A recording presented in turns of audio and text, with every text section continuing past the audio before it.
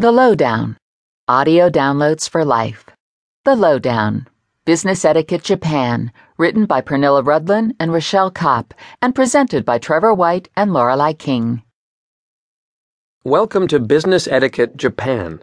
In an easy-to-use Q&A format, we're going to give you the lowdown on how to do business with the Japanese, using cultural and social know-how to get the best results.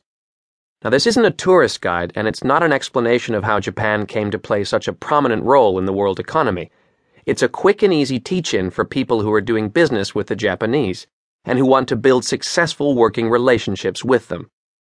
Although we'll include some cultural and historical background, our main focus will be the practical things you need to know, what to do, and what to avoid. There are some important rules to follow in order to avoid causing offense and to ensure that things go smoothly. Despite what some would have you believe, there's nothing particularly mysterious or complicated about doing business with the Japanese. However, there are some differences from Western protocol and some sensitivities that you need to be aware of. First, we'll talk about Japanese communication style and how Japanese build relationships. This is really the foundation for understanding what's important to the Japanese when working with others. We'll answer questions such as, how do I tell if a yes is a yes, and how do I disagree without offending? We'll discuss how to prepare for your trip to Japan, what to bring, what to wear, and what to do ahead of time. We'll also discuss how to handle those important first few moments when you meet the Japanese for the first time, so that you make a good first impression.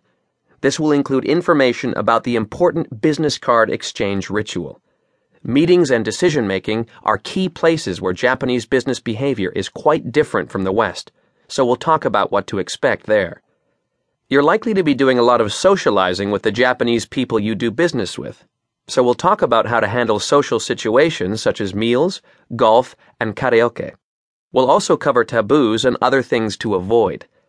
Your interaction with the Japanese is not necessarily just going to be when you visit Japan, so we'll talk about how to host Japanese visitors in your office and how to ensure that your email correspondence is as effective as possible. Finally, we'll touch on some questions that Western women working with the Japanese often have, cover some do's and don'ts, and introduce some key phrases in Japanese that you'll want to know. Let's begin.